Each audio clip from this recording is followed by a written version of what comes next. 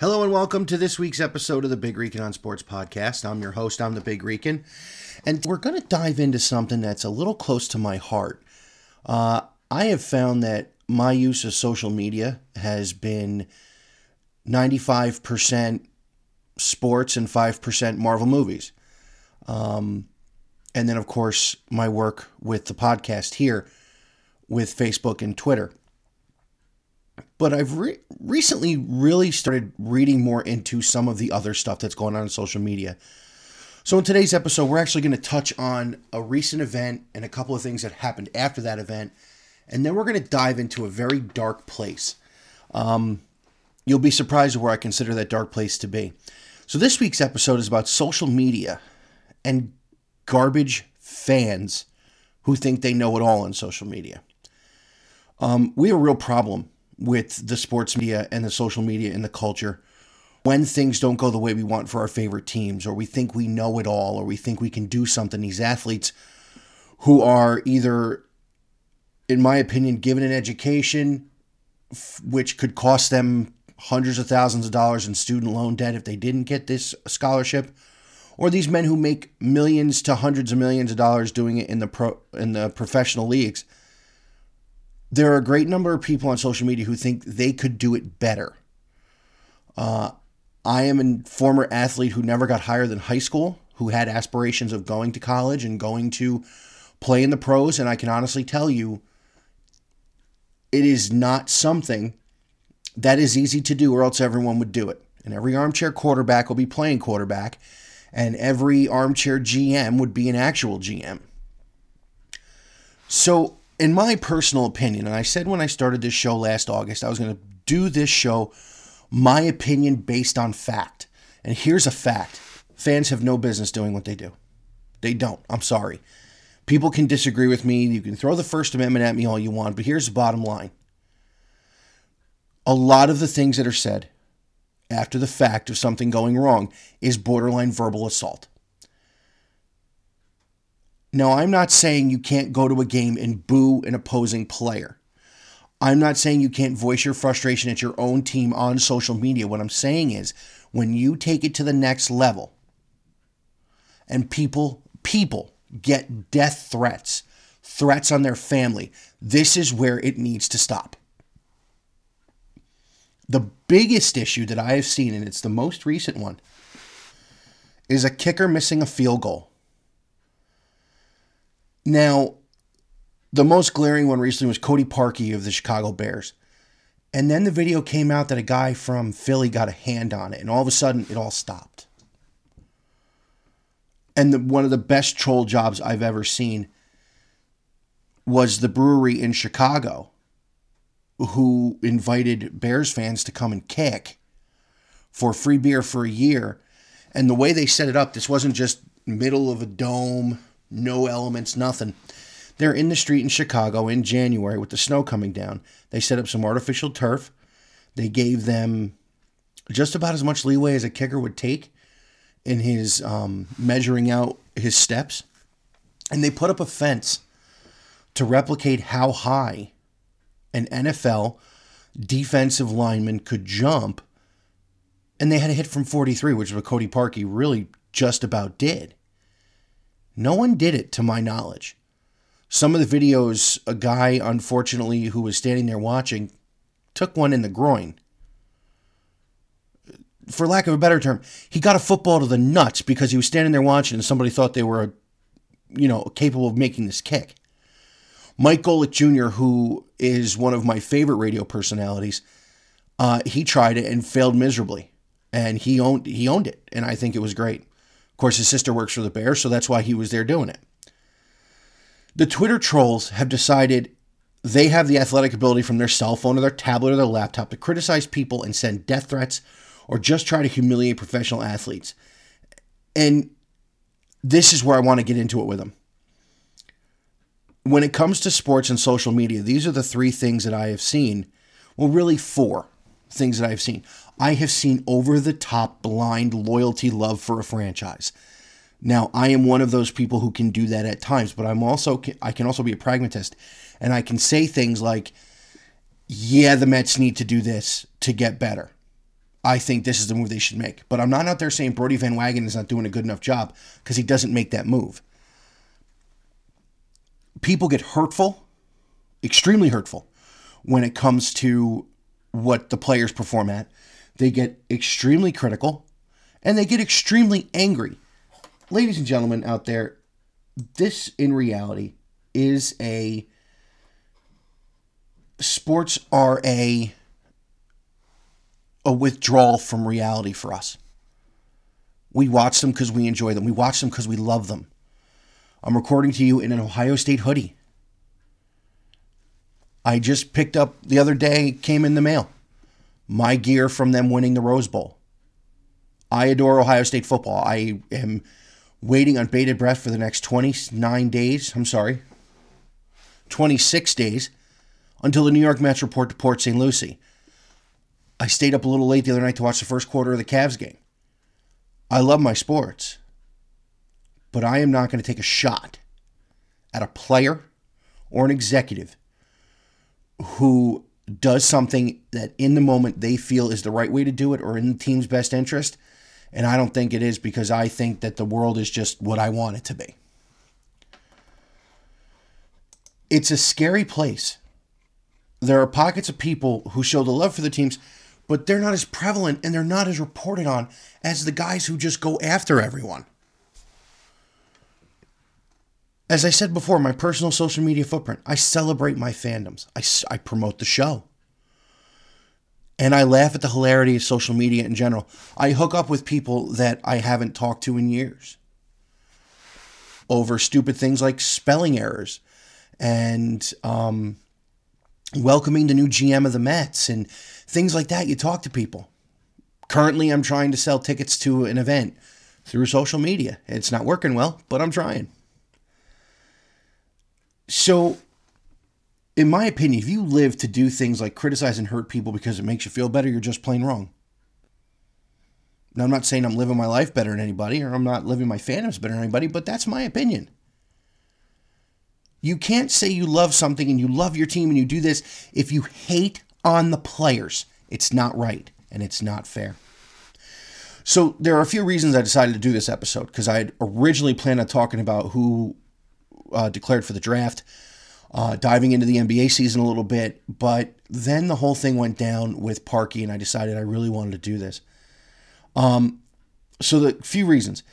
The first is that most recent missed kick and what the reaction was to that. The second, I'm writing something on my laptop the other night and I see ESPN pops up on YouTube. I had it on in the background. And Katie Nolan, who's one of the funniest people you could ever see in sports media today, and ESPN did a massive troll job of 3 college football social media wannabes where they complained about, I could make that kick. And they brought him down to the college football national championship game, which I'm going to spend a minute on after I'm done with this portion of the show. And they set them up to try and make the kicks they were criticizing, and they all failed miserably. My favorite was a man from Louisiana, an LSU superfan, who wore the flag as a cape and said he could make that kick the guy missed. And he said, I thought it was short. The kick he criticized was from 52 yards. The guy didn't kick the ball a yard in the air. At the end, they made him apologize. And they had to swallow their humble pie. And they ate their crow. And they did it very gracefully. I will give them that. They were very humble about it. Do I believe it'll change the way they do things? Possibly. But it's not the point. The point was to show them that this is not nearly as easy as you make it out to be. And don't criticize players and say hurtful things to players without knowing that if somebody's going to put you on a spot, you better be able to deliver. But the number one reason that I did this episode is maybe the darkest place in all of social media. Mets Twitter. Hashtag Mets Twitter has trended for a couple of years with the fans because the majority of the people who write through Mets Twitter seem to, in my opinion, want to be Yankee fans. let's go over this offseason. But let me start here. I bleed orange and blue. There is nothing outside of my family, my wife, my children, my parents, my sister, brother-in-law. Outside of my family, the Mets are number one. Outside of the things I have to do to take care of the people I care about, the New York Mets are number one. I play baseball video games, and I create a character. It's my name, and he's a New York Met. Every time. My wife is gracious enough to let me hang stuff in the house. There are 2 oil canvas reproductions of Citi Field in my bedroom. One before they made the changes in 2012 and one after. This is my team. As of February the 14th, my cell phone will ring Meet the Mets. And not the one from the 80s, the original, written in 1961 before anybody had. I have been a Mets fan since birth. And I will be a Met fan till my time is over. Mets Twitter is a dark place. It seems the majority of the people there think they know how to run a team better than the people who are actually doing it.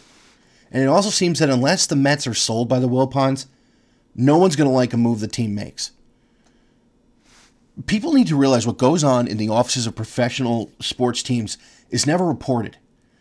There are these leaks that come out, and I use the word leak with the Dr. Evil quotation fingers around it. And there are anonymous sources that always seem to come out that really whip the fans into a frenzy.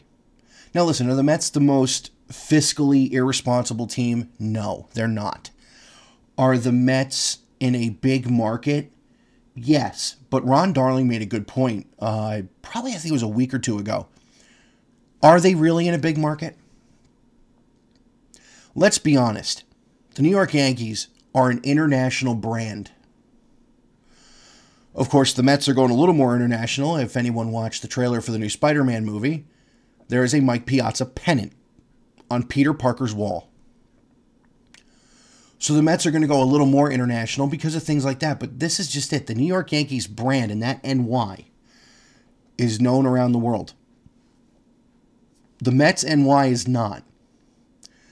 The Yankees, for lack of a better term, took a handout to build their stadium. The Wilpons and the Katzes wrote a check. And by the way, I know Yankee fans personally who have told me that Citi Field is a better place to watch a baseball game. Keep that in mind. So we're going to start with this offseason. Brodie Van Wagenen has come in and he has been like the man who walks in a bar and knows every woman wants to be with him and every dude wants to have a beer with him. He is the kind of removal from Sandy Alderson who was calculating and methodical, which is what he had to do when he took this team over. Brodie's coming in and he wants to make a splash. And he's done that.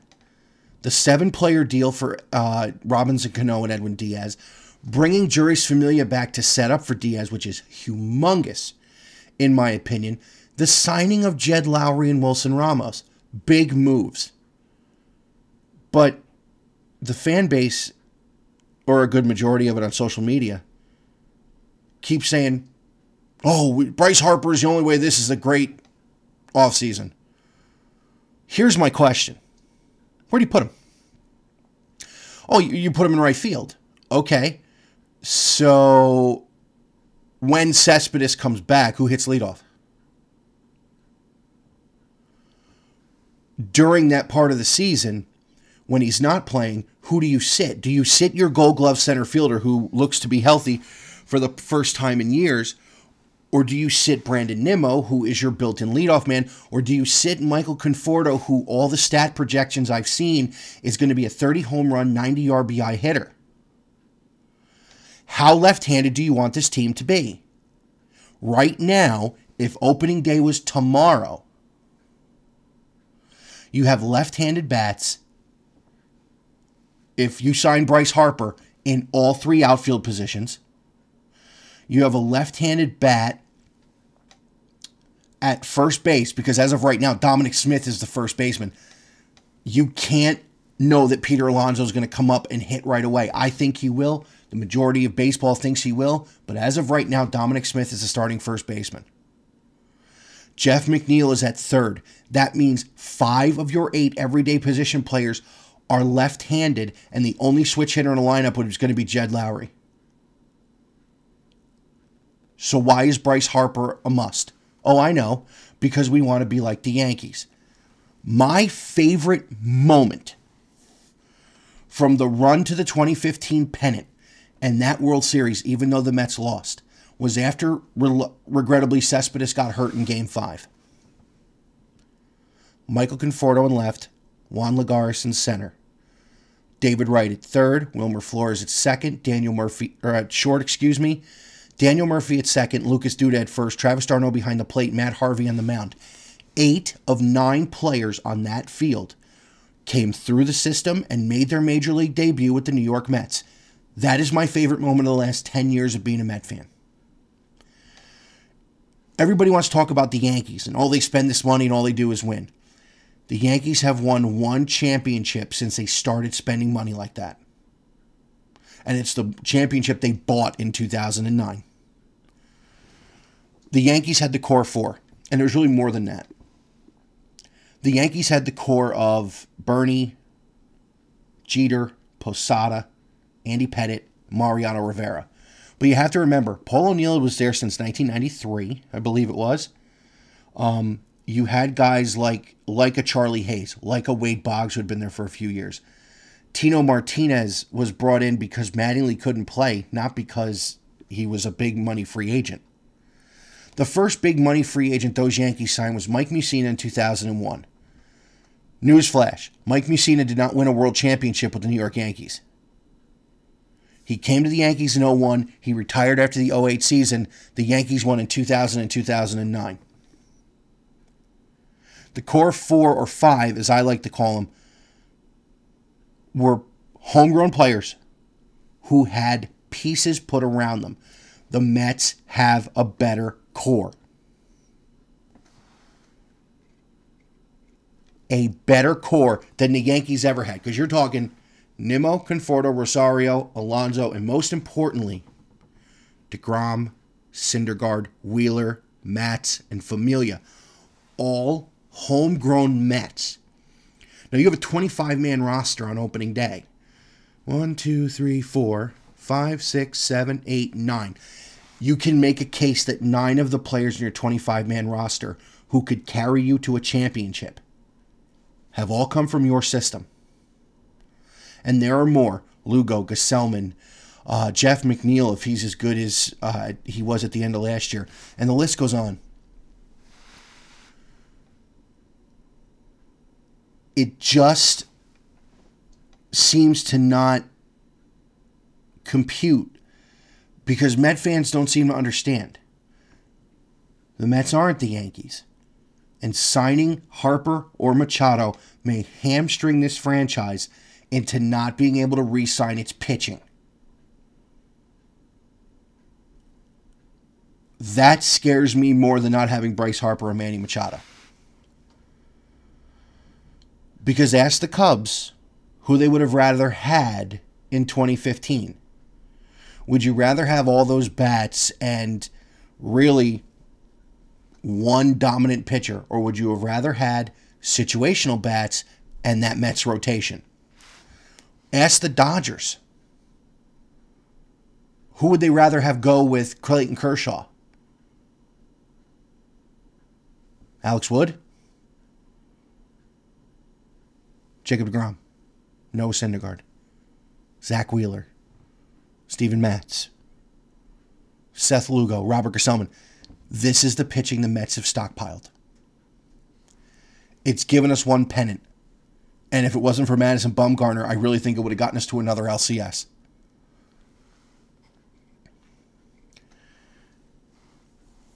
The Mets are in the catbird seat when it comes to building a franchise. They have the building blocks. What they need is some luck, and they need some health. If the Mets could stay healthy, they would be a force to be reckoned with every year just for what they have and all the controllable talent they have. If you want good baseball, let the guys who run the baseball operations do what they do. Criticize for the lack of movement if you want, but don't criticize for the movements they make that make sense. Jed Lowry is a 25 home run hitting, switch hitting, basically Ben Zobrist type player. So instead of making Jeff McNeil something he isn't, let Lowry do it. You still have Todd Frazier to back up on the infield or to play third base if you'd rather play Lowry at second and move McNeil around. You still have pieces that make sense and fit where they are. Let's see how the rest of the offseason, spring training, and the season plays out. So if you want overreaction theater, go to Mets Twitter any minute of any day. I could pull up Twitter right now and read you guys something that would blow your mind. Look what the moves actually mean. Everybody said, don't go get JT Realmuto. Don't give up Nimmo and Conforto. One of them's got to sit if you sign Bryce Harper. I hope you understand that. Manny Machado's the guy. What do you do with Ahmed Rosario? A talent who could turn into Manny Machado, who's controllable for 4 more years. Maybe it's because I'm an analytical type that I don't overreact on social media to stuff. But it seems to me that people just don't pay attention until what they think should happen. Thus ends my rant about social media and sports.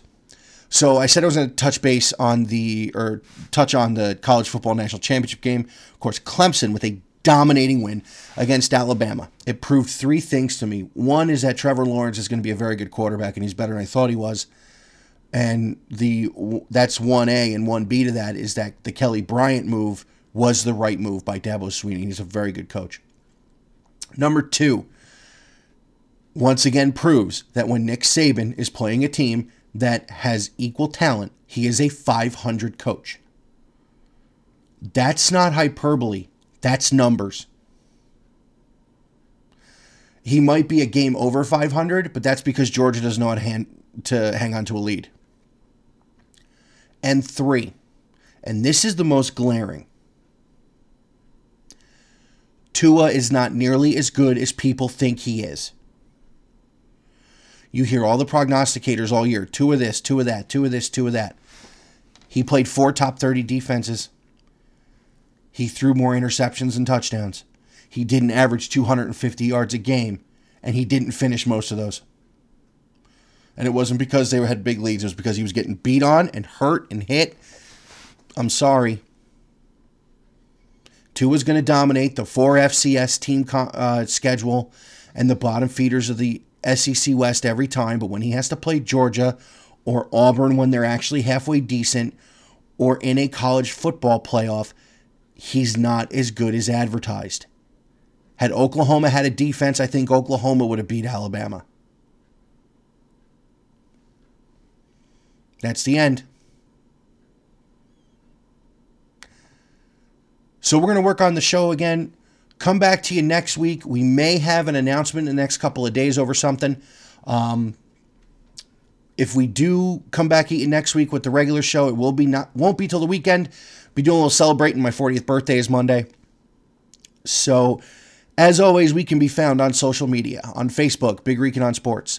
On Twitter, @BROnSports1. And we can be heard on Google Play, Google Podcasts, and SoundCloud.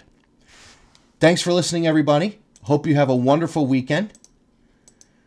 And we will, again, come to you next week. Haven't decided what the show's going to be about yet, but we're leaning toward the NFL draft ramp up. And in a couple weeks, once the teams get to the South and out West, we're going to dive in And the 2019 Major League Baseball preview show will be either a live event on YouTube or Facebook. Haven't decided yet. Keep an ear out. We'll talk to you soon. Have a good weekend.